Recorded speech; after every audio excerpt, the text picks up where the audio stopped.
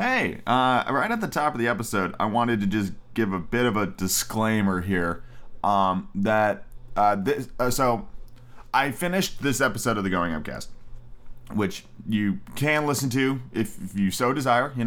That is your choice. I will be the first to tell you though that this particular episode of the Going Upcast is not very good.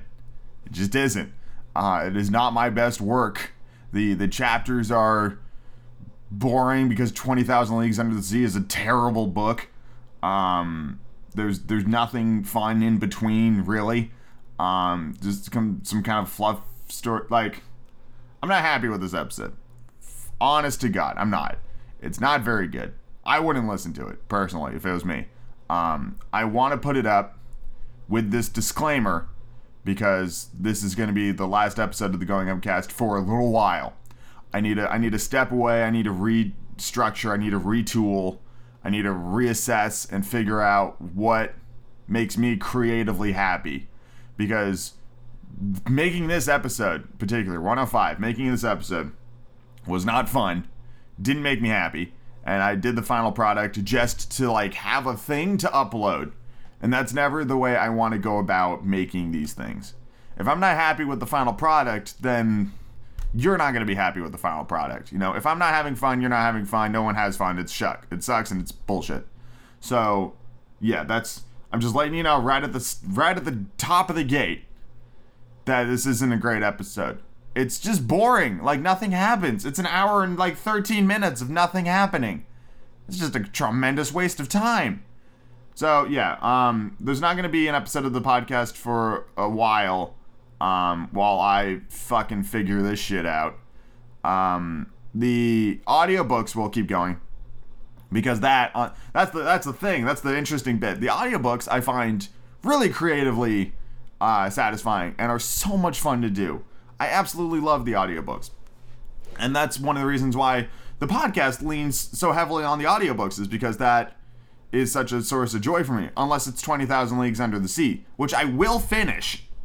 I've started it. I'm almost done. It's a crap book and it's a trash book, but I will fucking finish that audiobook, and the whole thing will just get uploaded on the main website, and we'll just move on once the podcast restarts, because it's just such tremendous trash, and it's just lists of animals, and it's garbage. It's hot garbage. So yeah, it's like 6 a.m. I just woke up in a blind fury, and I was just like, I can't put this up the way it is. So, here's the takeaway. Going Upcast is going away for a while. I'm gonna reassess and restructure it. What it most likely will turn into is a podcast that is so sporadic in its uploads that it only gets uploaded when I legitimately, honest to fucking God, have good things to talk about. It's kind of where I'm at. The audiobooks will continue. In many ways, that's what I want the new focus to be, because I have so much fun with the audiobooks, and the audiobooks can live in perpetuity. You know what I mean? Getting into a podcast is so daunting at the start. It's like, oh, he has 105 episodes. Fuck, that's a lot of episodes. And I feel that for sure. But an audiobook, you know exactly what you're getting into. It's right there. You got, 57 chapters of audiobooks.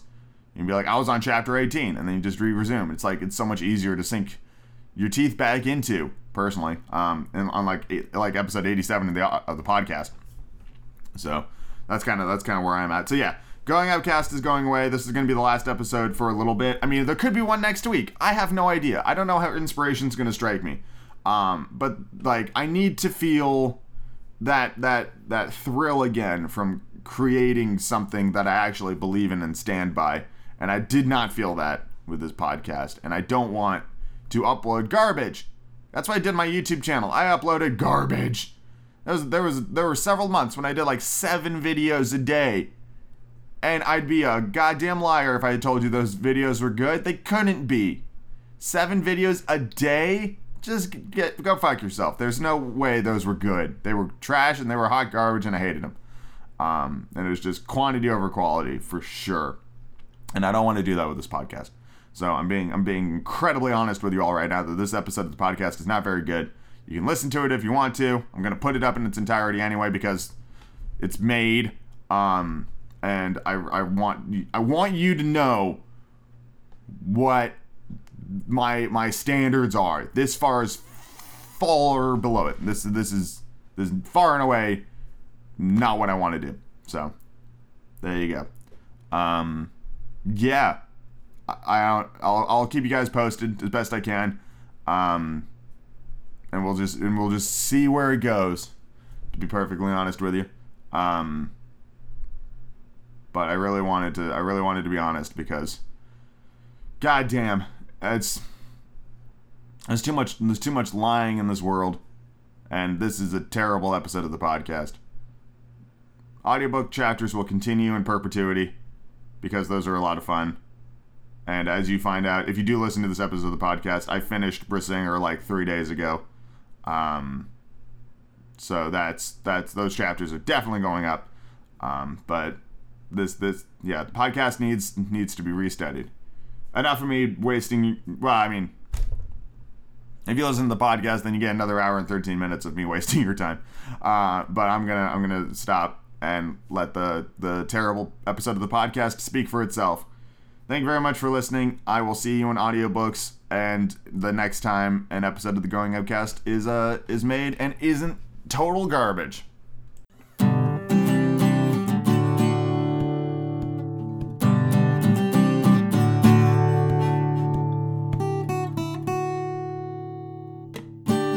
Hello everybody and welcome to the Going Upcast, a weekly feel-good podcast where this week we continue our aquatic adventures with Captain Nemo and friends.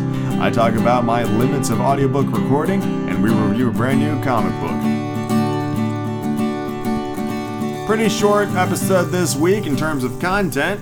I talk about a perilous journey I went on a couple of days ago in terms of how many chapters I could read in a single day. I'm going to see if I can beat that record at some point, but you'll find out what that was here in a little bit. Brand new Critical Role comic book, and I finished it, so we're going to talk about that here in a little bit. And 3 new chapters of 20,000 Leagues Under the Sea. But before we get into that, if you like the Going Upcast and wish to support the Going Upcast, there's one really good way you can do that. You can go to patreon.com/Going Upcast. You become Patreon and at the $5 level and get access to the monthly live streams, the Pokemon Nuzlocke run, and all sorts of other fun stuff that's over there on the Patreon site. And I hope you're all doing well. It has been quite the week for me. At the time of recording this, it's Friday, and I'm very much excited to take a fucking weekend to myself and just goddamn relax, because it's been a thing and it's been busy, and I'm dead to the world. So that for me, darling. Let's get into the podcast. Started recording the new chapter, and the fucking fire alarm decided to go off in the middle of it, so I have to start over again. Chapter 26, a new proposition from Captain Nemo. On January 28th, in latitude 9 degrees 4 feet north, when the Nautilus returned at noon to the surface of the sea, it lay in sight. Sorry, I just worked out too, so I'm out of breath slightly. It lay in sight of land some 8 miles to the west. Right off, I observed a cluster of mountains about 2,000 feet high, whose shapes were very whimsically sculptured. After our position fixed, I re-entered the lounge. When our bearings were reported on the chart, I saw they were off the island of Ceylon, the pearl dangling from the lower lobe of the Indian Peninsula. I went looking in the library for a book about the island, one of the most fertile in the world. Sure enough, I found a volume entitled Ceylon, and the Singales by H.C. Sir Esquire. Re-entering the lounge, I first noted the bearings of Ceylon, which antiquity lavished so many different names. It was located between latitude 5 degrees 55 feet and 9 degrees 49 feet north, and between longitude 79 degrees 42 feet and 82 degrees 4 feet east of the meridian of Greenwich. Its length was 275 miles. Its maximum width was 150 miles. Its circumference was 900 miles. Its surface area 24,448 square miles. In other words, a little smaller than that of Ireland. Just then, Captain Nemo and his chief officers appeared to me. The captain glanced at the chart, then turning to me, "The island of Ceylon," he said, "is famous for its pearl fisheries. Would you be interested, Professor Arnox, in visiting one of those fisheries?" "Certainly, Captain." "Fine. It's easily done. Only when we see the fisheries, we'll see no fishermen. The annual harvest has yet to begin. No matter. I'll give the orders to make for the Gulf of Mannar, and we will arrive there later tonight." Isn't that fun? Captain said a few words to his chief officer, who went out immediately. Soon, the Nautilus re-entered its liquid element, and the pressure gauge indicated that it was staying at a depth of 30 feet. With the chart under my eyes, I looked at the Gulf of Mannar. I found that it found about the 9th parallel off the northwestern shore of Ceylon. It was formed by the long curve of the Little Manor Island. To reach it, we would have to go all the way up Ceylon's west coast. Professor, Captain Nemo told me, these are pearl fisheries in the Bay of Bengal, the seas of the East Indies, the seas of China and Japan, plus those seas south of the United States, the Gulf of Panama, and the Gulf of California. But it is off Ceylon that such fishing reaps its richest rewards. No doubt we will be arriving a little early. Fishermen gather in the Gulf of Mannar only during the month of March, and for 30 days some 300 boats concentrate on the lucrative harvest of these treasures from the sea. Each boat is manned by 10 oarsmen and 10 fishermen, the latter divided into 2 groups, dive in rotation, and descend to a depth of 12 meters with the help of a heavy stone clutched between their feet attached by a rope from their boat. You mean, I said, that such primitive methods are still all they use? All, Captain Nemo answered me. Although these fisheries belong to the most industrialized people in the world, the English, to whom the Treaty of Amiens granted them in 1802. And it strikes me that diving suits like yours could perform yeoman's service and such work. Yes, since the poor fishermen cannot stay long underwater. On his voyage to Ceylon, the Englishman Percival made much of a carafe, who stayed under 5 minutes without coming up to the surface. But I find that hard to believe. I know some divers can last up to 57 seconds, and highly skillful ones to 87. But such men are rare, and when the poor fellows climb back on board, the water comes in out of their nose and ears is tinted with blood. I believe the average time underwater these fishermen can tolerate is 30 seconds, during which they hastily stuff their little nets with all the pearl oysters they can tear loose. But these fishermen generally don't live to advanced age. Their vision weakens, ulcers break out of their eyes, sores form on their bodies. Some are even stricken with apoplexy on the ocean floor. Yes, I said, it's a sad occupation, and one that exists only to gratify the whims of fashion. But tell me, Captain, how many oysters can a boat fish up in a workday? About 40 to 50,000. It's even said that in 1814, when the English government went fishing on its own behalf, its divers worked just 20 days and brought up 76 million oysters. At least, as the fishermen are well paid, aren't they? Hardly, Professor. In Panama, they just make $1 per week. In most places, they earn only a penny for each oyster that has a pearl, and they bring up so many that have none. Only a penny for those poor people who make their employers rich. It's atrocious. On that note, Professor, Captain Nemo told me, you and your companions will visit the Manor Oyster Bank. If by chance some eager fishermen arrive early, well, we can watch him work. That suits me, Captain. By the way, Professor Arnox, you aren't afraid of sharks, are you? Sharks? I exclaimed. This struck me as a pretty needless question, to say the least. Well, Captain Nemo went on, I admit, Captain, I'm not on very familiar terms with that genus of fish. We're used to them, the rest of us, Captain Nemo said. And in time you will be too. Anyhow, we will be armed, and on our way we might hunt a man-eater or two. It's fascinating sport. So, Professor Arnox, I'll see you tomorrow bright and early. This said in a carefree tone, Captain Nemo left the lounge. If you're invited to hunt bears in the Swiss mountains, you might say, oh good, I gotta go bear hunting tomorrow. And you're invited to hunt lions on the Atlas Plains, or tigers in the jungles of India, you might say, ha, now's my chance to hunt lions and tigers. If you're invited to hunt sharks in their native element, you might want to think it over before accepting. As for me, I passed a hand over my brow where beads of cold sweat were busy forming. Let's think this over. Oh, I hope the sharks would just kill them all. That'd be so fucking cathartic for me, because I don't really care about any of these characters. Let's think this over, I said to myself. Let's take our time. Hunting otters in underwater forests, as we did the forest of Crespo Island, is an acceptable activity. But to roam the bottom of the seas when you're almost certain to meet man-eaters in this neighborhood, that's another story. I know that certain countries, particularly those of Andaman Islands, people don't hesitate to attack sharks. Daggers in one hand, noose in the other. But I also know that many who face those fearsome animals don't come back alive. Besides, I'm not brave, and even if I were, in this instance, I don't think a little hesitation on my part would be out of place. Now, I replaced a couple of words in there with some other words. And if you're really curious about it, you can go look it up yourself. But there's just certain things I just flat out refuse to say. And there I was, fascinating about sharks, envisioning huge jaws armed with multiple rows of teeth and capable of cutting a man in half. I could already feel a definite pain around my pelvic girdle. Okay. And how I resented the offhand manner in which the captain extended his deplorable invitation. He replied it was an issue of going into the woods on some harmless fox hunt. Thank heavens, said to myself. Cancel will never want to come along, and that'll be my excuse for not going with the captain. As for Ned Land, I admit I felt less confident of his wisdom. Danger, however great, held a perennial attraction for his aggressive nature. I went back to reading Sir's book, but I leafed it through mechanically. Between the lines, I kept seeing fearsome, wide-open jaws. Just then, Council and the Canadian entered with a calm, even gleeful air. Little did they know what was waiting for them. "You got it, sir," Ned told me. "Your captain, even the devil take him, has just made us a very pleasant proposition." "Oh," I said, "you know that." "With all due respect, Master," Council replied, "the Nautilus's commander has invited us, together with Master, to visit tomorrow Ceylon's magnificent pearl fisheries. He did so in the most cordial terms, conducts himself a true gentleman."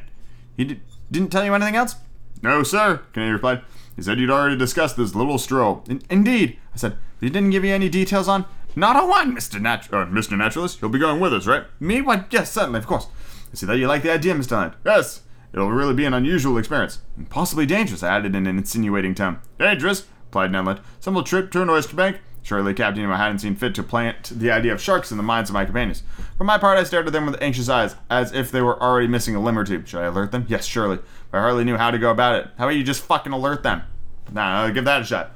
"Would Master," Council said to me, "give us some background on pearl fishing?" "On fishing itself, I asked? Or on the occupational hazards that—" "On the fishing," the Canadian replied. "But we tackle the terrain.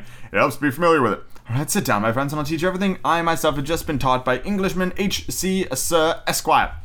Ned and Council took a seat on the couch, and right off the Canadian said to me, "Sir, just what is a pearl exactly?" "My gallant Ned," I replied, "for poets a pearl is a tear from the sea. For Orientals, it's Jesus. It's a drop of solidified dew." No, someone's called me, apparently. Why are these people? Oh, Scam Likely. Oh, my favorite. My good buddy, Scam Likely. Boy, you know, if I had a nickel every time they called, they would probably keep calling me and asking for my fucking nickel. So. Oh, and here's this for brilliance, huh? I bought a pitcher, made some iced tea, and I made iced tea by steeping tea in my teapot. Then I poured the tea from the teapot into the pitcher that was full of ice, and then I poured the iced tea from the pitcher back into my teapot, and now I'm drinking from it. I guess it's really that last step that's confusing, but whatever. For the ladies, it's a jewel they can wear on fingers, their necks, ears, that oblong in shape, glassy in luster, and formed from mother of pearl. For chemists, it's a mixture of calcium phosphate and calcium carbonate with a little gelatin protein. Finally, for naturalists, it is a simple festering secretion from the organ that produces mother of pearl and certain bivalves. And Council said some dumb shit that I'm just going to skip. Correct, my scholarly Council. It's just more class order branch nonsense that nobody cares about.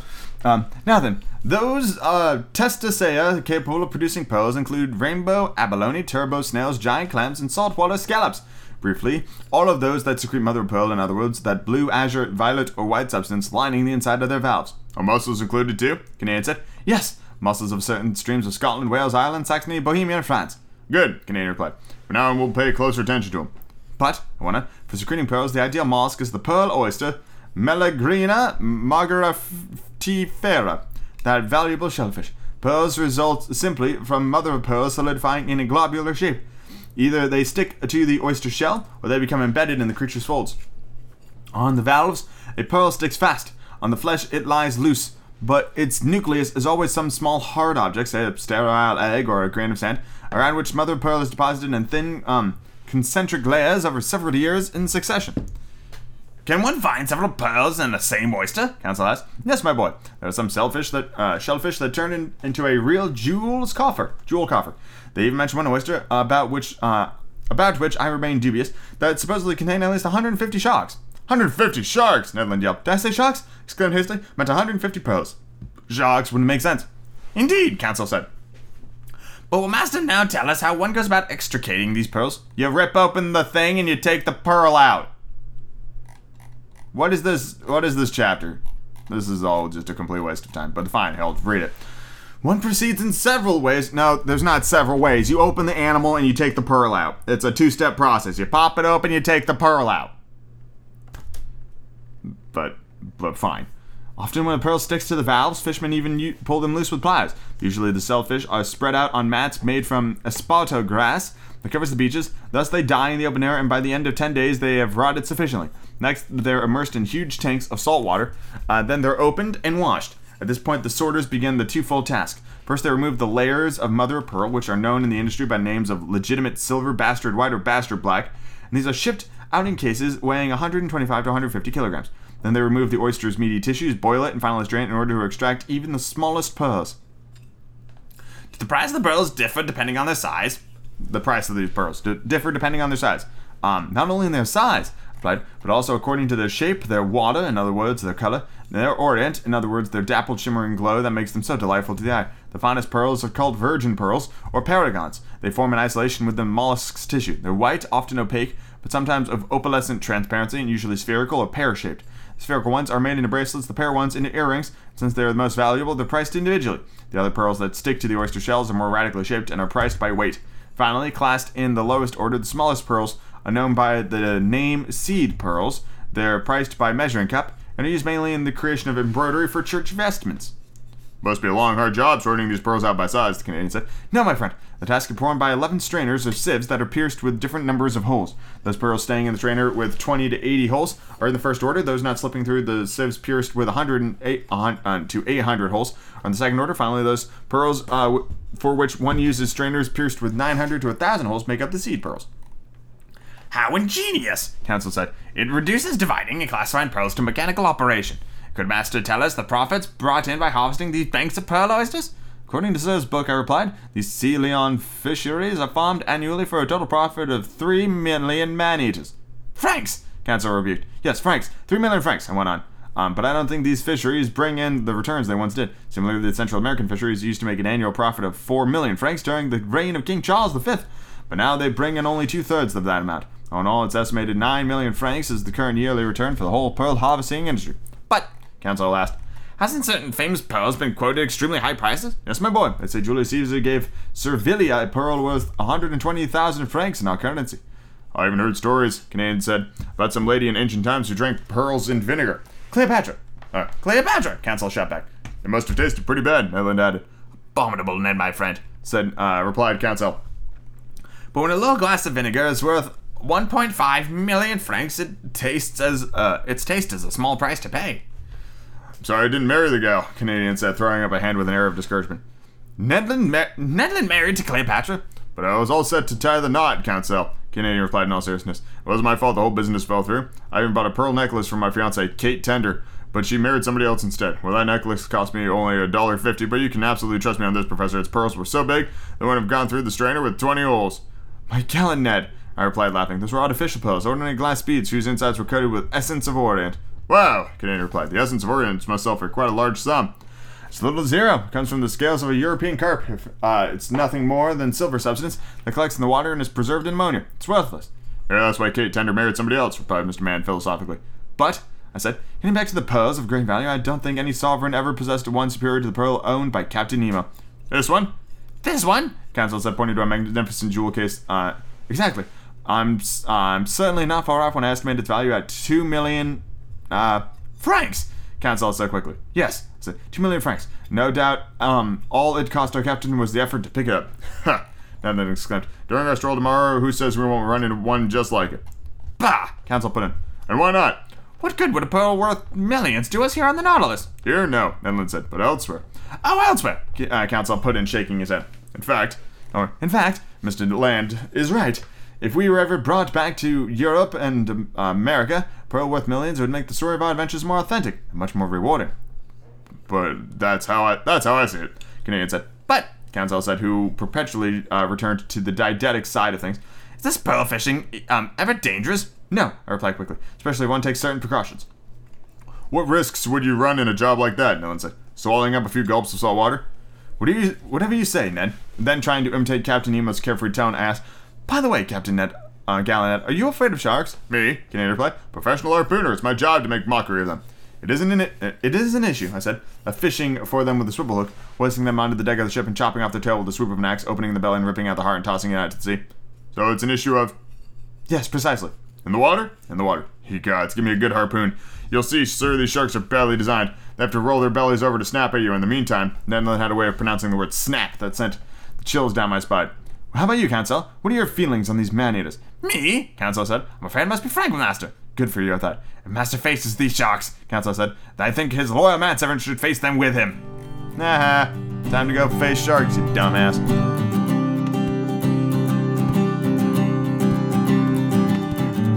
So every now and then, I get my hands on a new comic to enjoy. It doesn't happen very often. It's usually just Adventure Zone, or in this case, Critical Role, who just dropped their latest paperback trade paperback of their comic series pre-stream, the Origins of Vox Machina, which has been really good. I read the first volume many moons ago, and the second volume came out this past week, and ended up picking it up off of Amazon because it was $3 cheaper, and gotta save my pennies now that I'm out on my own. It was pretty good. I just finished reading it. It took a solid hour, I would say. The art is phenomenal. It introduces Pike and Percy to the party, and it also takes care of Tiberius, at least for right now. To the best of my knowledge, Tiberius shows up for a little bit coming up here pretty soon, and then goes away forever, because fuck Tiberius. And I think it's really good. It's funny. If it wasn't directly related to Critical Role, A, I don't think I'd be picking it up, and B, I don't think I'd recommend it. If you're not a really big Critical Role fan, there's not much here for you. I mean, it's interesting and it looks good, but in and of itself, it is not the best comic I've ever read. Like, the Adventures on Graphic Novels can absolutely be enjoyed without having listened to the podcast, but I don't think you're going to get as much enjoyment out of the Critical Role comic books if you're not a fan and if you're not familiar with where the story goes. Because as it sits right now, to me, the comic kind of relies on that knowledge of the characters that you get from watching the stream, and the knowledge of the actors and all that stuff, and like their relationship to one another, because the characterization within the comic book in and of itself is not the greatest. It's okay, like you get an idea of what they're about just by reading the comic book, but not enough of an idea, and it could have been better. And there's a lot of things where I'm reading it and I go, oh, this is that moment when this happens, and I know about it because they talked about it in the show, but it's not stated in the book. So it's just kind of like, oh, that's just a thing. And they just gloss over it. And it makes it, it's not great because it almost feels supplemental, not a standalone piece of media. Like, I hope when the show comes out sometime next year that the fucking show stands alone, I don't want to have to watch the show and be like, oh, well, they skipped over this because it was in the the live stream. So they didn't feel the need to talk about it.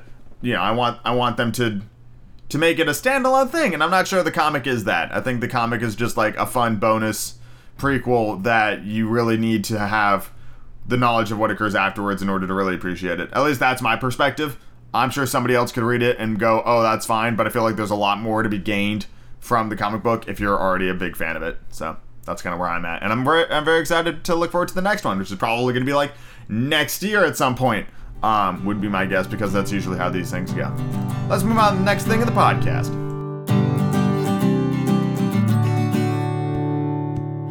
Chapter 27. Yeah, you said with incredible amounts of confidence. Yeah, chapter 27. Poe worth 10 million. Well, gee, I wonder what happens in this fucking chapter. Stupid title. Night fell. Cool. I went to bed. Neat. I slept pretty poorly. Alright. Man-eaters played a major role in my dreams. Wouldn't they be nightmares at that point? And I found it more or less appropriate that the French word for shark, requiem, had its linguistic roots in the word requiem. The next day at 4 o'clock in the morning, I was awakened by the steward whom Captain Nemo had placed expressly at my service. I got up quickly, dressed, and went into the lounge. Captain Nemo was waiting for me. Professor Arnox, he said to me, are you ready to start? I'm ready. Kindly follow me. What about my companions, Captain? They've been alerted and are waiting for us. Aren't we going to put on our diving suits, asked? Not yet. I've let the Nautilus pull too near the coast. We're fairly well out from the Manor Oyster Bank. But I have the skiff ready, and it will take us to the exact spot where we will disembark, which will save us a pretty long trek. It's carrying our diving equipment, so we'll just suit up before we go exploring our underwater. Sure, that works. Captain Nemo took me to the central companionway whose steps led to the platform. Ned and Council were there, enraptured with the pleasure trip getting underway. Oars in position 5 and the Nautilus' sailors were waiting for us aboard the skiff, which was moored alongside. Night was still dark, layers of cloud cloaked the sky, left only a few stars in my view. My eyes flew to the side where the land lay, and I only saw a blurred line covering 3/4 of the horizon, from southwest to northwest. Going up Ceylon's west coast during the night, Nautilus lay west of the bay. I'm not drunk, I swear. Or rather, that gulf formed by the mainland of Manar Island. Under these dark waters that stretched the bank of shellfish, an inexhaustible field of pearls, more than 20 miles long.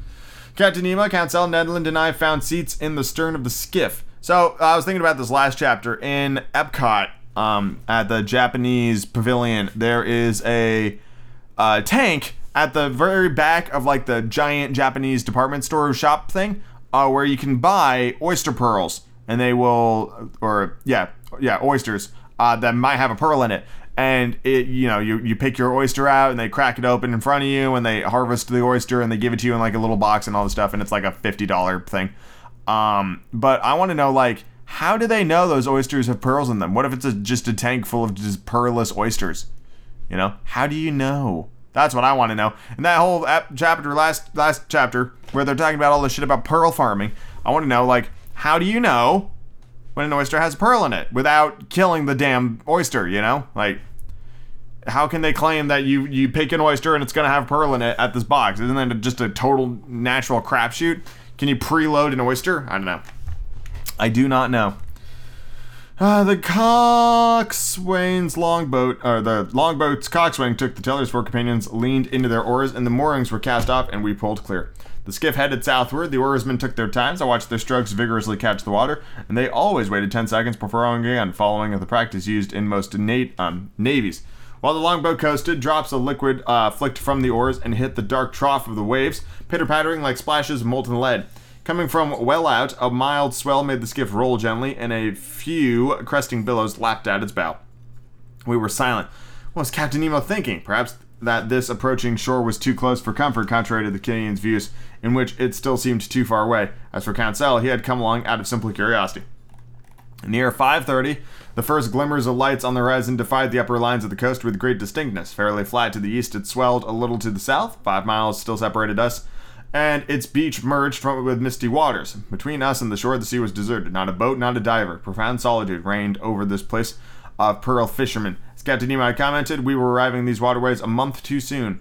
At 6 o'clock, the day broke suddenly with the speed unique to tropical regions, which experience no real dawn or dusk. The sun's rays pierced the cloud curtain gathered on the eastern horizons, and the radiant orb rose swiftly. I could clearly see the shore, which featured sparse trees here and there. The skiff advanced towards Manar Island, which curved to the south. Captain Nemo stood up from his thwart and studied the sea. At his signal, the anchor was lowered, but its chain barely ran because the bottom lay no more than a meter down, and this locality was one of the shallowest spots near the bank of the shellfish. Instantly, the skiff wheeled around under the ebb tide's outbound thrust. "Here we are, Professor Arnox," Captain Nemo said. "You observe this confined bay. A month from now, in this very place, numerous fishing boats of the harvesters will gather, and these are the waters their divers will ransack so daringly. This bay is fastidiously laid out for their type of fishing. It's sheltered from their strongest winds, and the sea is never very turbulent here. Highly favorable conditions for diving work. Now let us put on our underwater suits and we'll begin our stroll." I didn't reply. While staring at these suspicious waves, I began to put on my heavy aquatic clothes, helped by the longboat sailors. Captain Nemo and my 2 companions suited up as well. None of the Nautilus's men were going to go with us on this new excursion. Soon we were imprisoned up to the neck in India rubber clothing, and straps fastened the air devices onto our backs. As for the lighting device, it didn't seem to be in the picture. Before inserting my head in the copper capsule, I commented on this to the captain. "Our lighting equipment would be useless to us," Captain answered me. "We won't be going very deep, and the sun's rays will be sufficient to light our way. Besides, it's unwise to carry electric lanterns under these waves. Their brightness might unexpectedly attract certain dangerous occupants of these waterways." When are you guys gonna fight the giant fucking squid? Anyway. As Captain Nemo pronounced these words, I turned to Council and Nedland, but my 2 friends had already encased their craniums in the metal headgear, and they could neither hear nor reply. Only had one question left to address to the captain. "What about our weapons?" I asked him. "Our rifles." "Rifles? What for? Don't you mountaineers attack bears dagger in hand? It isn't steel surer than lead. Here's a sturdy blade. Slip it under your belt and let us be off. I stared at my companions. They were armed in the same fashion. Ned Land was also brandishing an enormous harpoon he had stowed in the skiff before leaving the Nautilus. Smart. Then, following the captain's example, I let myself be crowned with my heavy copper sphere, and our ed tanks immediately went into action. An instant later, the longboat sailors helped us overboard one after the other, and we set foot on level sand and 1.5 meters of water. Captain Nemo gave us a hand signal. We followed him down a gentle slip and disappeared under the waves. Beneath the waves, we were invincible. Just like in fucking Brasinger, whenever they said "Waking Dreams." Beneath the Waves is another Arion song, and it's pretty good. I actually went out to fucking Costco today, and somebody recognized my Arion shirt and told me how excited they were for the new album, and I was just like, fuck yeah, dude! Transitus! Can't wait. So, that's never happened to me before, people recognizing the Arion shirt. It takes a rare individual out in the wild to be like, yo, Arion, that's what's up. And I'm like, yeah, it is. Fuck yeah. Air 5, because it's COVID. Anyway. The obsessive fears in my brain left me. I became surprisingly calm again. The ease with which I could move increased my confidence, and the many strange sights captivated my imagination. Sun was already sending sufficient lights under these waves. The tiniest objects remained visible. After 10 minutes walking, we were in 5 meters of water, and the terrain had almost become flat. Like a cove of snipe over a marsh, sure. There rose underfoot schools of unusual fish from the genius who gives a shit, whose members have no fins but tails. I recognized the Javanese eel, a genuine 8-decimeter serpent, with a bluish-gray belly, which, without the gold lines over its flanks, could easily be confused with a conger eel. From the butterfish genius, whose oval body was very flat, I observed several adorned in brilliant colors and sporting a dorsal fin like a sickle. That edible fish that, when dried and marinated, made an excellent dish known as the carawade. Some sea poachers, fish belonging to the genius who gives a crap, whose bodies are covered with scaly armor divided into 8 lengthwise sections. I actually saw, when I was at Costco, same story, same day. Apparently, you can buy bags of dried sea cucumbers. That's a thing now that people can buy. And they are, well, they're expensive as fuck. A bag of sea cucumbers was like $50. And I was just like, I have never seen that before. I'm going to Google it actually right here. Dried sea cucumber. So Costco just has these things now. But like, what's the point? Benefits of eating sea cucumber. What do you got? Because they should be... Yeah, they have a slippery texture and bland taste, usually infused with flavors from other ingredients. Like, it shouldn't have a whole lot going on there. Due to high demand? Who the fuck? Incredibly nutritious, you say. Okay. Apparently it's rich in riboflavin. So that's fun. It's rich in B2. Apparently, what is it? 4 ounces of sea cucumber will deliver 81% of your daily thing of riboflavin. It's also really rich in protein. 14 grams of protein in 4 ounces of sea cucumber. Okay. Very low in calories and fat and high in protein, making them a weight loss friendly food. They also contain powerful substances, including antioxidants, which are good for your health. Sea cucumbers are high in protein, which most species comprising 41 to 63% protein. That's pretty efficient protein. Adding protein sources to meals and snacks helps keep you full by slowing the emptying of your stomach. And it's also just got an absolute shit ton of riboflavin. It's a very expensive form of protein, though. The most efficient form of protein that I believe science has actually discovered is whey protein from like cheese runoffs, which is what's used as protein powder in most cases. Whey protein is like 100% protein, and it has like zero like fat and stuff like that. That is the most efficient form of protein. So if you're really interested in like getting protein in your body and not necessarily losing weight, but you know, building muscle, whey protein is the way to go. And so, you know, you gotta be smart about it. Anyway, where was I? So yeah, I just sea cucumber. I guess if you were making like a seafood stock, it would have some kind of like a natural brininess to it, but I can't think of any uses beyond that because I'm definitely not gonna just fucking make a sea cucumber and nibble on a dried one. So, meanwhile, as the sun got progressively higher, it lit up the watery mass more and more. The seafloor changed little by little. Its fine-grained sand was followed by a genuine causeway of smooth cracks covered by a carpet of mollusks and zoophytes. Among other species of these two branches, I noted some windowpane oysters with thin valves of unequal sizes, a type of ostracod unique to the Red Sea, the Indian Ocean, and then orange-hued Leucinia with circular shells, all shaped auger shells. Some of those Persian Murex snails that supply the Nautilus with such wonderful dye, spiky periwinkles 15 centimeters long that rose under the waves like hands ready to grab you, turban snails with shells made of horn and bristling all over with spines, lamb shells, edible duck clams that feed the Hindu marketplace, subtly luminous jellyfish of the species who cares, and finally some wonderful whatever the fuck's magnificent sea fans that fashion one of the most luxuriant tree forms of this ocean. I'm skipping all the scientific words. I no longer care. In the midst of this moving vegetation under arbors of water plants, there raced legions of clumsy articulates, in particular some fanged frog crabs, whose carapaces form slightly rounded triangles, robber crabs exclusive to these waterways, and horrible Partheniope crabs whose appearance were repulsive to the eye. Really? Really? You say it's repulsive to the eye, you say? Well, it looks like I'm looking up this crab. Let's just open a new browser here so I don't play my movie. Partheniope. Crab. Oh, okay, it's those things. Yeah, those are, large. I wouldn't say it's repulsive to the eye. It's just not really great to look at. It's just really weirdly spiky with giant long arms. It's fine. I've seen far more terrifying sea creatures than those things, personally, so whose appearance is repulsive to the eye. It looks fine. It just looks craggy.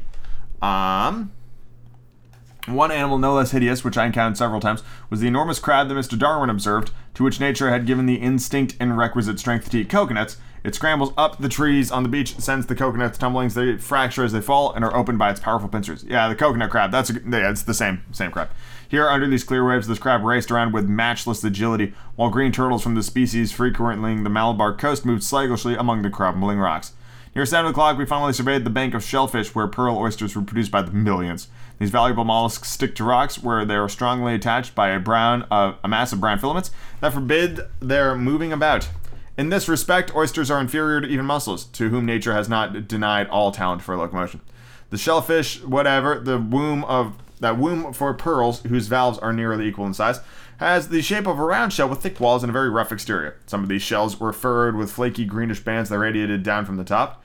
These were the young oysters. The others had a reddish black surfaces measuring up to 15 centimeters in width and were 10 or more years old. Captain Nemo pointed to this prodigious help of shellfish, and I saw that these minds were genuinely inexhaustible, since nature's creative powers are greater than man's destructive instincts. Not really. True to those instincts, Ned Land greedily stuffed the finest of these mollusks into a net he carried at his side. But we couldn't stop. We had to follow the captain, who headed down the trail seemingly unknown only to himself. The seafloor rose noticeably, and when I lifted my arms, sometimes they would pass above the surface of the sea, and then the level of the oyster bank would lower unpredictably. Often we went around tall pointed rocks rising like pyramids, and their dark crevices, huge crustaceans, aiming their long legs like heavy artillery, watched us with unblinking eyes, while underfoot there crept millipedes, bloodworms, arcacia worms, annelid worms, whose antennas and tubular tentacles were incredibly long. Just then, a huge cave opened up in our path, hollowed from a picturesque pile of rocks, whose smooth heights were completely hung from underwater floor. At first, this cave looked pitch black to me. Inside, the sun's rays seemed to diminish by degrees. Their hazy transparency was nothing more than drowned light. Captain Nemo went in. We followed him. My eyes soon grew accustomed to this comparative gloom. I distinguished the unpredictable contours springing from the vault, supported by the natural pillars firmly based on a granite foundation like the weighty columns of the Tuscan architecture. Why had our incomprehensible guide taken us into the depths of this underwater crypt? I would soon find out. After going down a fairly steep slope, our feet trod upon the floor of a circular pit. There Captain Nemo stopped, and his hand indicated an object that I hadn't yet noticed. It was an oyster of extraordinary dimensions, a gigantic, titanic giant clam, a holy water font that could have held a whole lake, the basin more than 2 meters wide, hence even bigger than one adorning the Nautilus's ledge. I approached this phenomenal mollusk. Its massive filaments attached it to the table of granite, and there it grew by itself in the midst of this cave's calm waters. I estimated the weight of this giant clam at 300 kilograms. Hence, such an oyster held 15 kilos of meat, and you need the stomach of King Gargantua to eat a couple dozen. Captain Nemo was obviously familiar with this bivalve's existence. This wasn't the first time he paid it a visit, and I thought its sole reason for leading us to this locality was to show us a natural curiosity. I was mistaken. Captain Nemo had an explicit personal interest in checking on the current condition of this giant clam. The mollusk's 2 valves were partially open. The captain approached and stuck his dagger vertically between the shells to discourage any ideas about clothing. And then his hands, he raised the fringed, membrane-filled tunic that made up the animal's mantle. Then, between its leaf-like folds, I saw a loose pearl as big as a coconut. Its globular shape, perfect clarity, and wonderful orient made it a jewel of incalculable value. Carried away by curiosity, I stretched my hand out to take it, weigh it, funnel it, but the captain stopped me, signaled no, removing the dagger in one swift motion, let the two valves snap shut. Then I understood Captain Nemo's intent. By leaving the pearl buried beneath the giant mollusk's mantle, he allowed it to grow imperceptibly. With each passing year, the mollusk's secretions added a new concentric layer. The captain alone was familiar with the cave, where this wonderful fruit of nature was ripening. He alone reared it, so to speak, in order to transfer it one day to his dearly beloved museum. Perhaps following the examples of oyster farmers in China and India, he had even predetermined the creation of this pearl by sticking under the mollusk's folds some piece of glass or metal that was gradually covered with mother of pearl.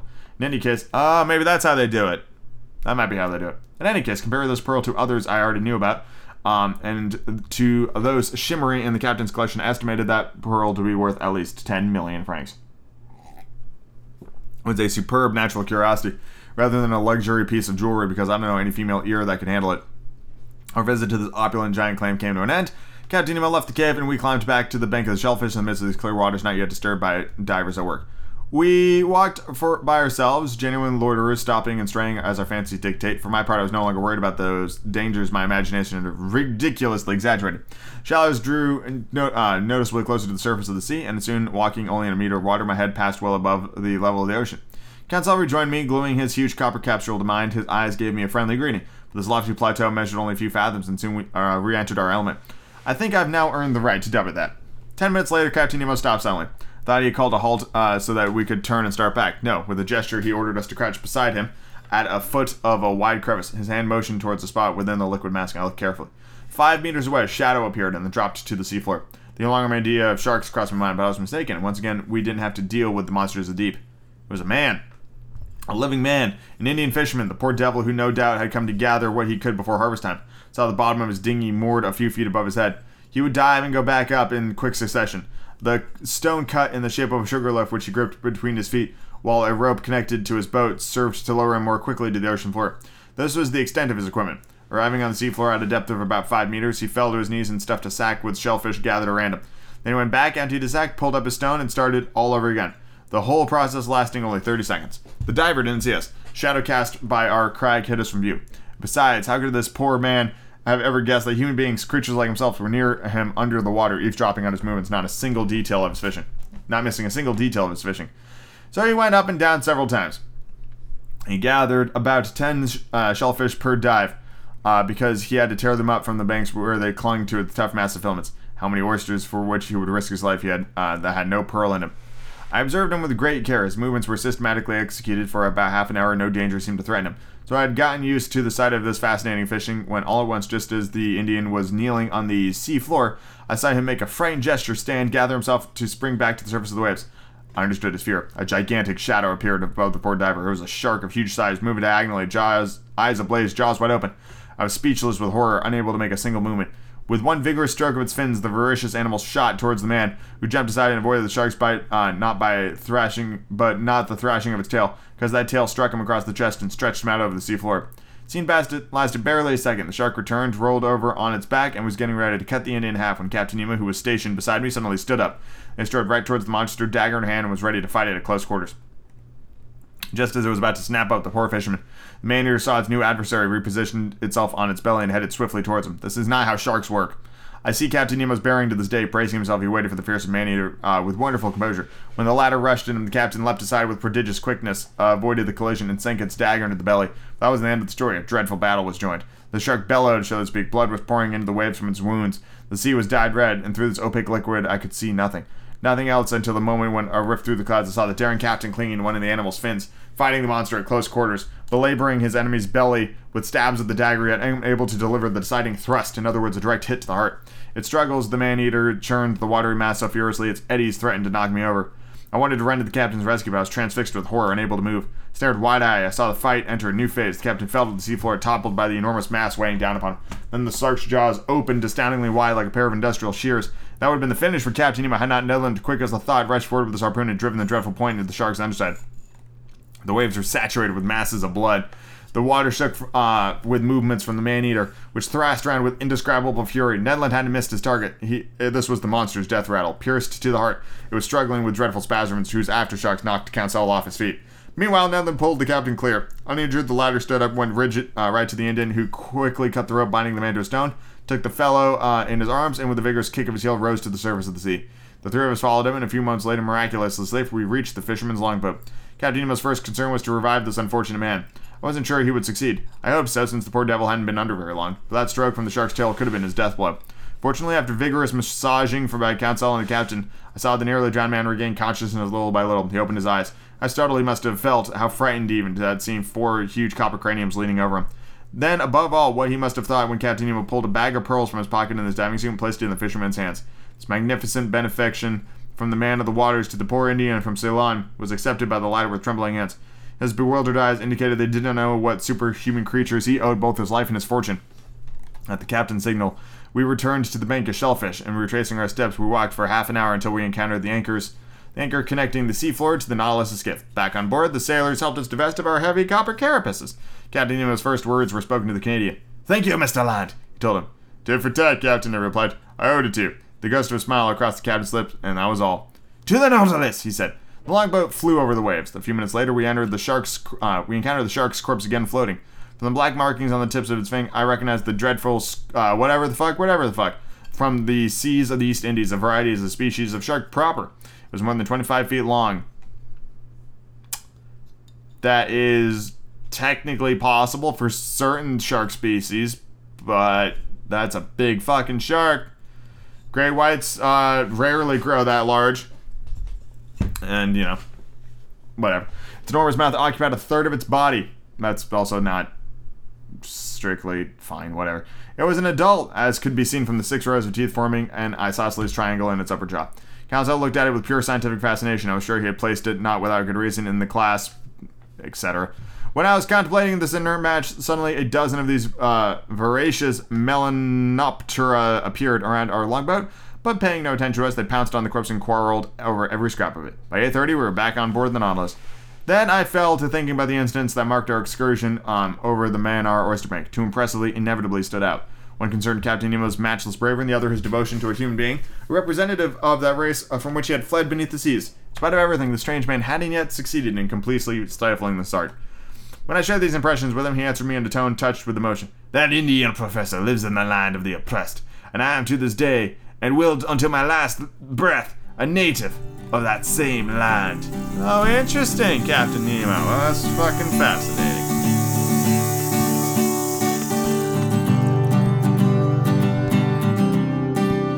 Mostly to test my own limits and out of my own insane curiosity, I finished Brissinger this past week on a single day.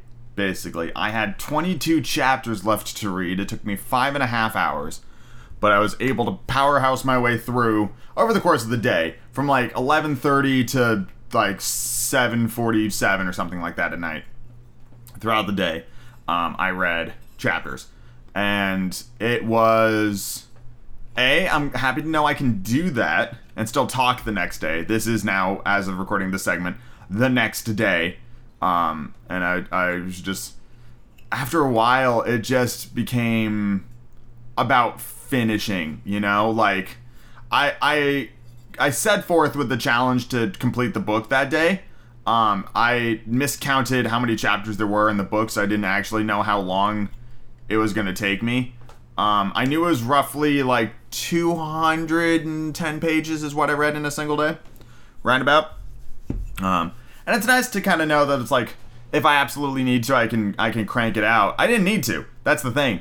There was no rush on finishing Brissinger, except for me, because and you'll hear this in the actual audiobook. I remember the contents of Brissinger fairly well, and that's why I was eager to complete its reading timely, because Inheritance is the one that I have the least amount of knowledge about.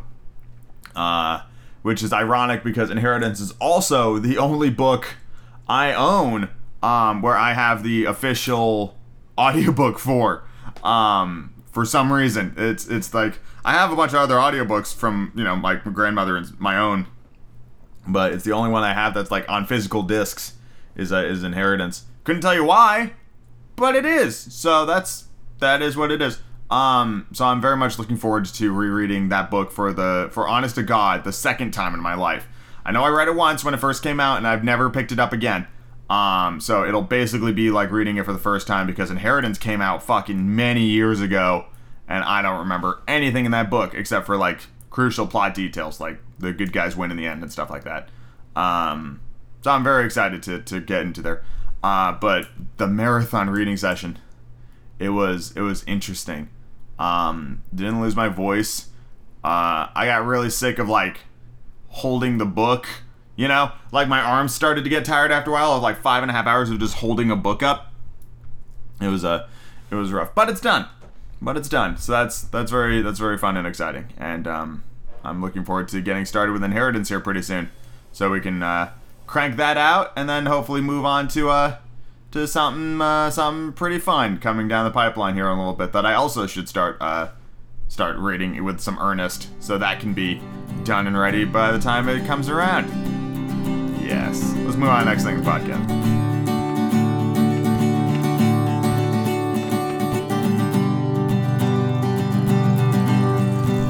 You know, it's times like these when I really reflect and realize just how glamorous my life is as I'm reading chapter 20.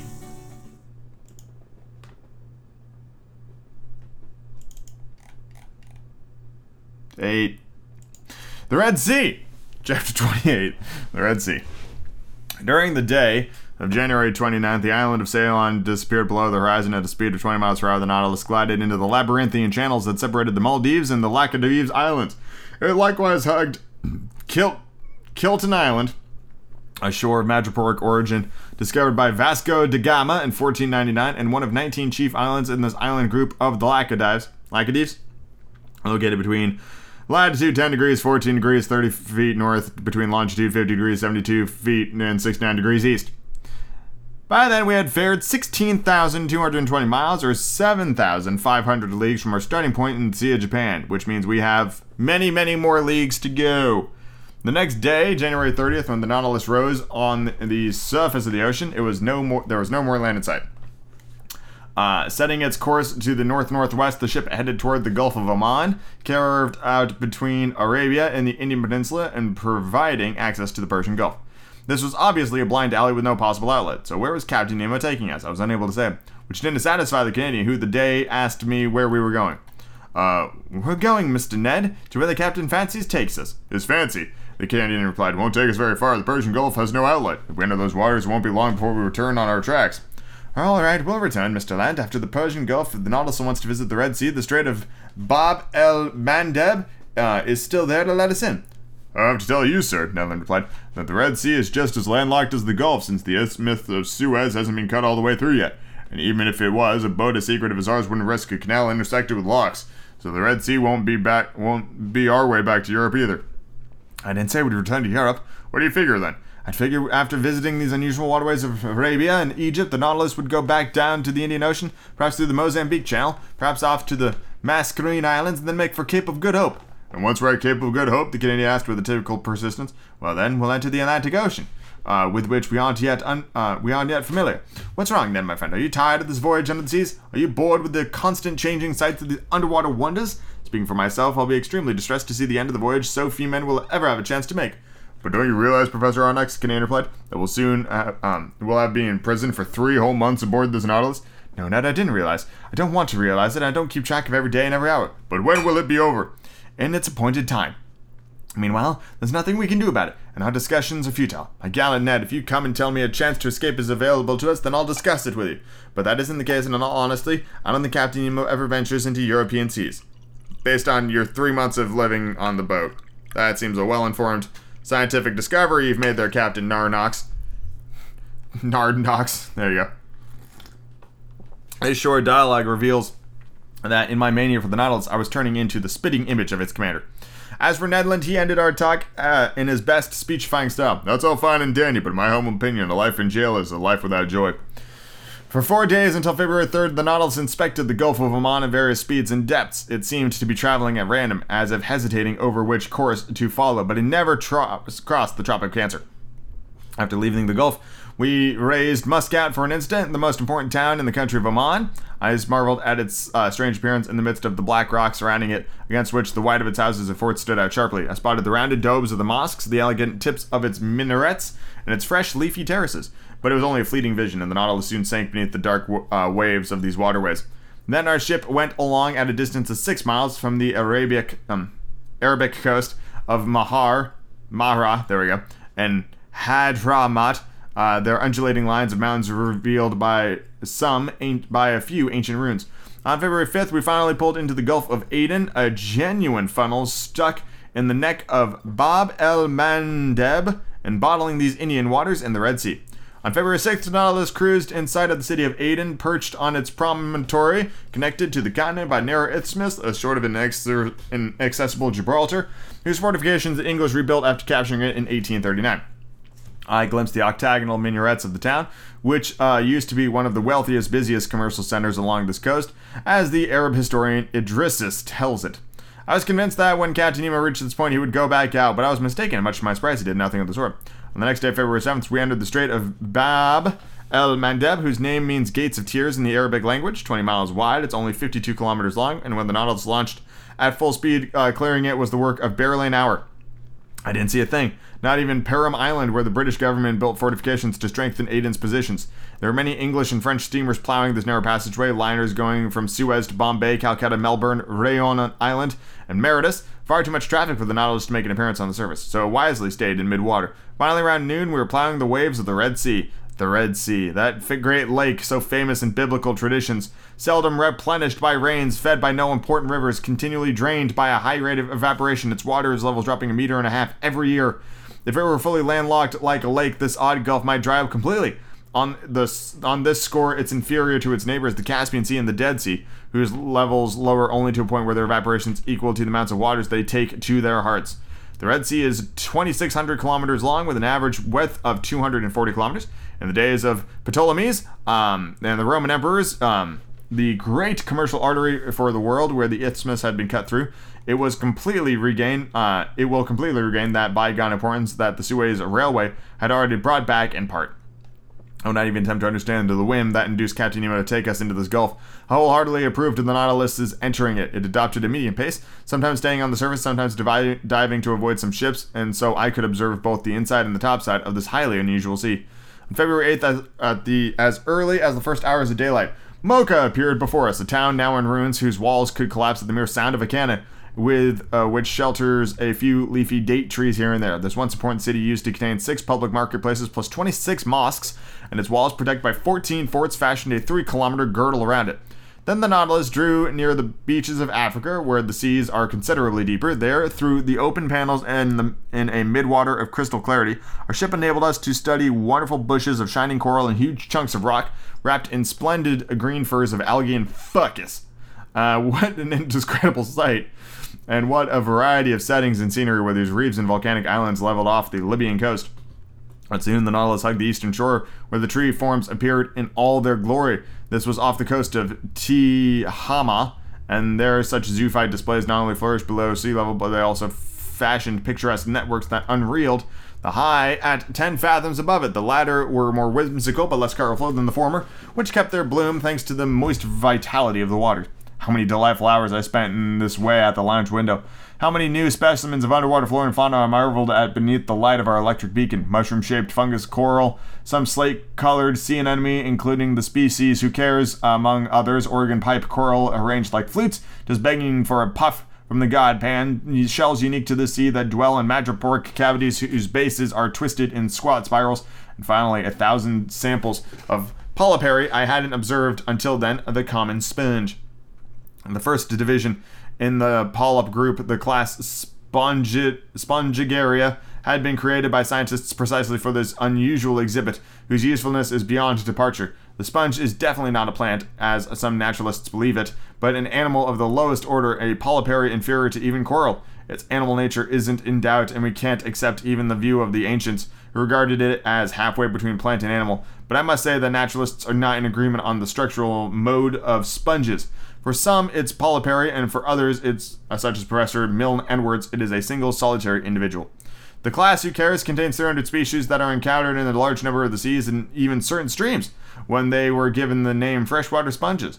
but by their waters choice are the Red Seas, the Mediterranean near the Greek islands, on the coast of Syria. These waters witnessed the reproduction and growth of soft, delicate bath sponges whose price runs as high as 150 francs apiece, the yellow sponge from Syria, the horn sponge from Barbary, etc. But since I had no hope of studying these zoophytes in the seaports of the Levant, from which we were separated by the insuperable isthmus of Suez, I had to be content with observing them in the waterways of the Red Sea. So I called Council to my side, and while at an average depth of 8 to 9 meters, the Nautilus slowly skimmed every beautiful rock on the easterly coast. These sponges, their sponges grow in every shape, globular, star-like, leaf-like, finger-like. With reasonable accuracy, they lived up to their names: basket sponge, shallow sponges, distaff sponges, elkhorn sponges, lion's paws, peacock tails, and Neptune's gloves. Designations bestowed on them by fishermen more poetically inclined than scientists. A gelatinous semi-fluid substance coated the fibrous tissue of these sponges, and from this tissue there escaped a steady trickle of water that, after carrying the sustenance to each cell, was being expelled by contracting movement. This jelly-like substance disappears when a polyp dies, emitting ammonia as it rots. Finally, nothing remains but the fibers, either gelatinous or made of horn, that constitutes your household sponge, which takes on a russet hue and is used for a variety of tasks depending on its degree of elasticity, permeability, or resistance to saturation. These polyparies were sticking to the rocks, shells of mollusks, and even stalks of water plants. They adorned the smallest crevices, some sprawling, others standing and hanging like coral outgrowths. I told Council that sponges are fished up in two ways, either by dragnet or by hand. The latter method calls for the service of a diver, but is preferable because it spares the polypary tissues, leaving it with a much higher market value. Other zoophytes swarming near the sponges consisted chiefly of a very elegant species of jellyfish. Mollusks were represented by varieties of squid that, according to Professor Orbanji, are unique to the Red Sea, and reptiles by vergata turtles belong to the genus Eucharis, which furnished our table with dainty but a wholesome dish. As for fish, they were numerous and often remarkable. Here are the ones that the Nautilus's nets most frequently hauled on board. Rays, including spotted rays, which were oval in shape, brick red in color, their bodies strewn with erratic blue specks, identified by their jagged double stings. Silverback skates, common stingrays with stippled tails. Butterfly rays, they look like huge 2-meter cloaks flapping in the mid-depth. Toothless guitarfish that are a type of cartilaginous, fish closer to the shark. Trunk fish, known as dromedaries, that were 1.5 feet long and had humps ending in backward curved stings. Serpentine moray eels with silver tails and bluish backs, plus brown pectorals trimmed with gray piping. A species of butterfish called the Phaetola, decked out in thin gold strips, and 3 colors of the French flag. Montag Blennies, 4 decimeters long, superb jacks handsomely embellished by 7 black crosswise streaks with blue and yellow fins, plus gold and silver scales. Snooks, standard mullets with yellow heads, parrotfish, wrasses, triggerfish, gobies, etc., plus 1,000 other fish common to the oceans we had already crossed. On February 9th, the Nautilus cruised into the widest part of the Red Sea, measuring 190 miles straight across from Suakin to the other coast of Quinfija on the east coast.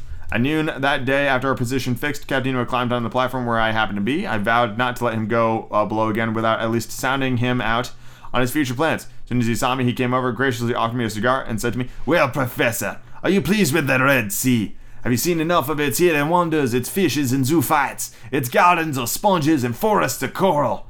Have you glimpsed the towns built on its shores?"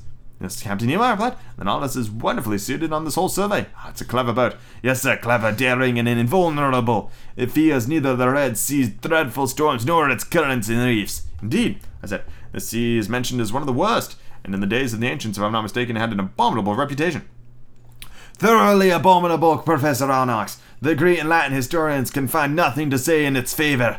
And the Greek geographer Strabo adds, it's especially rough during the rainy season and the period of summer prevailing winds.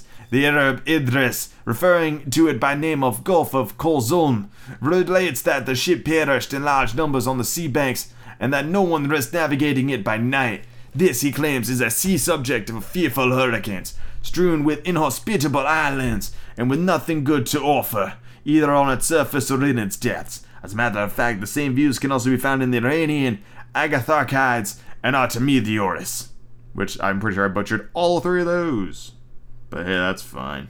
Sometimes that's just how it goes. No matter how much we try, we fail. Constantly constantly fail. One can easily see, I answered, that those historians didn't navigate aboard the Nautilus. Indeed, the captain replied with a smile. And in this respect, the moderns aren't much further along than the ancients. It took many centuries to discover the mechanical power of steam. Who knows whether we'll see a second Nautilus within the next 100 years? Progress is slow, Professor Onyx. It is true, but your ship is a century ahead of its time, perhaps several centuries. It would be most unfortunate if such a secret were to die with its inventor. Captain Nemo did not reply. After some minutes' silence, "We were discussing," he said, "the views of the ancient historians on the dangers of navigating the Red Seas." "True," I replied. "But weren't their fears exaggerated?" "Yes and no, Professor Onyx," answered Captain Nemo, who seemed to know his Red Sea by heart. "To a modern ship well-rigged, solidly constructed, in control of the course, thanks to obedient steam, some conditions are no longer hazardous that offered all sorts of dangers to vessels of the ancients. Picture those early navigators venturing forth in sailboats built from planks lashed together with palm thread ropes, caulked with powdered resin, and coated with dogfish grease. They didn't even have instruments for taking their bearings, and went by guesswork in the midst of currents they barely knew.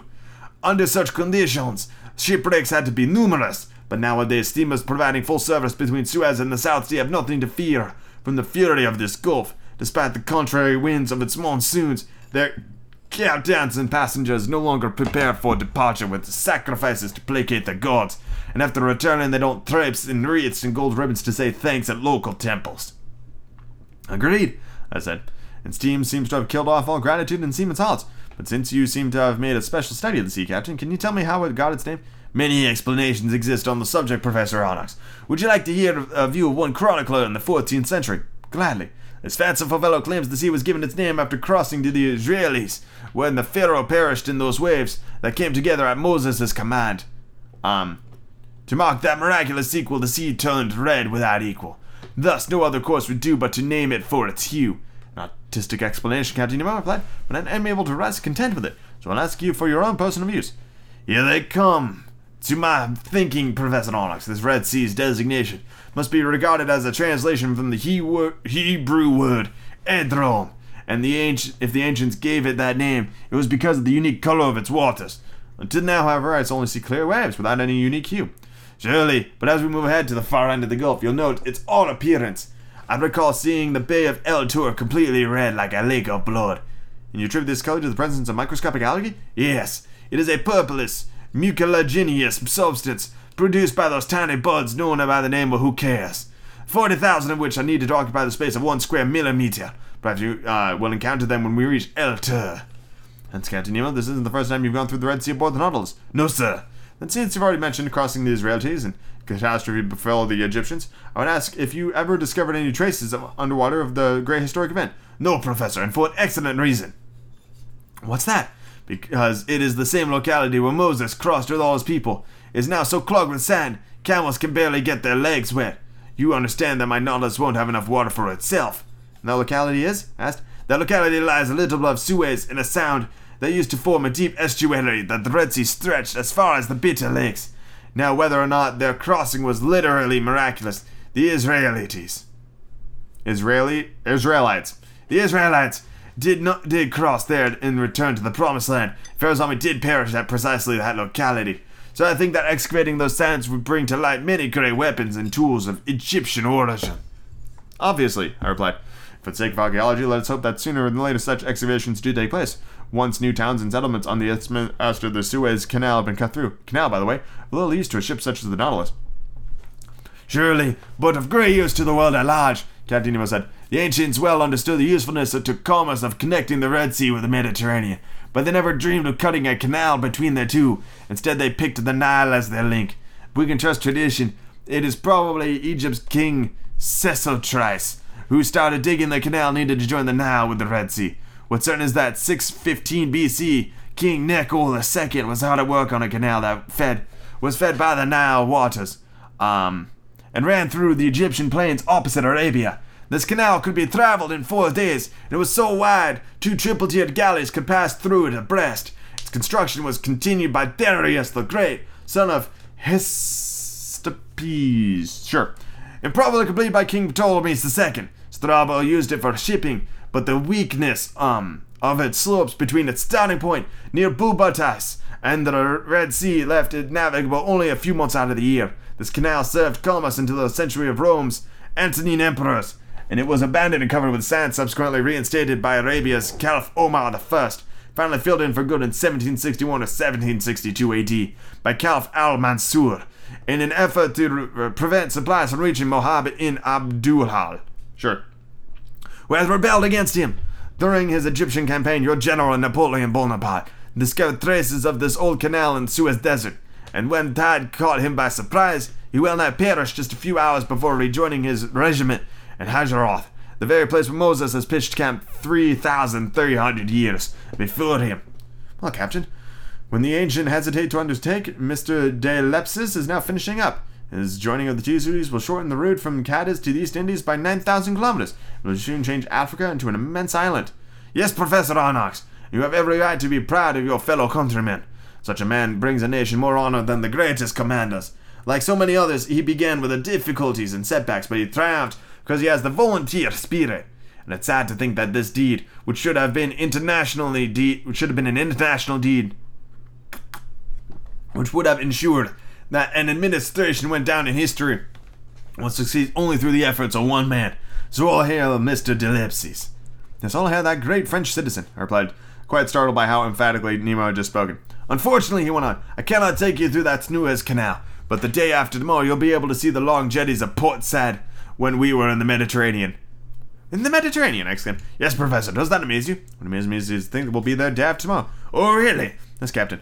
Although since I've been aboard your vessel, I should have formed the habit of not being amazed by anything. But what is it that startles you? The thought of how hideously fast the Nautilus will need to go. If it's to double the Cape of Good Hope, circle around Africa, and lie in the open Mediterranean by the day after tomorrow. And who says it will circle Africa, Professor? What's the talk about doubling the Cape of Good Hope? But unless the Nautilus navigates on dry land or crosses over the isthmus, or under it, Professor. Under it? Surely, Captain Nemo replied serenely. Use that tongue of land nature long ago made what man today is making on the surface. What? That's a passageway? Yes, an underground passageway I have named the Arabian Tunnel. It starts below Suez and leads to the Bay of Pelusimia. But is that isthmus only composed of quicksand? To a certain depth, but at mere 50 meters, one encounters a firm foundation of rock. And it's by luck that you discovered this passageway, I asked more and more startled. Luck and logic, Professor, and logic even more than luck. Captain, I hear you, but I can't believe my ears. Oh, sir, the old saying still holds goods. Ores habitant et non audent. Not only does, which is Latin for they have ears but hear not. So, not only does this passageway exist, but I've taken advantage of it on several occasions. Without it, I would not have ventured today into such a blind alley as the Red Sea. Is it indiscreet to ask how you discovered this tunnel? Sir, Captain answered, there can be no secrets between men who will never leave each other. I ignored this innuendo and waited for Captain Nemo's explanations. Gross. Professor, he told me, the simple logic of the naturalist led me to discover the passageway, and I am known and familiar with it. I noted that in the Red Sea and the Mediterranean there exists a number of absolutely identical species of fish. Eels, butterfish, greenfish, bass, jewelfish, flyingfish. Certain of this fact, I wonder if there were a connection between the two seas. If there were, its underground current had to go from the Red Sea to the Mediterranean simply because of their difference in level. So I caught a large number of fish in the vicinity of Suez. I slipped copper rings around their tails, tossed them into the sea. A few months later, off the coast of Syria, I recaptured a few specimens of my fish, adorned with their telltale rings. So this proved to me that some connection exists between the two seas. I searched for it with my Nautilus. I discovered it. I ventured into it. And soon, Professor, you will also have cleared my Arabic tunnel. Fun. He found a sneaky-ass way. That is not neat. I wonder if it's real. Possibly. Probably. But I'm not going to look it up because I'm lazy and tired and I want to go to bed.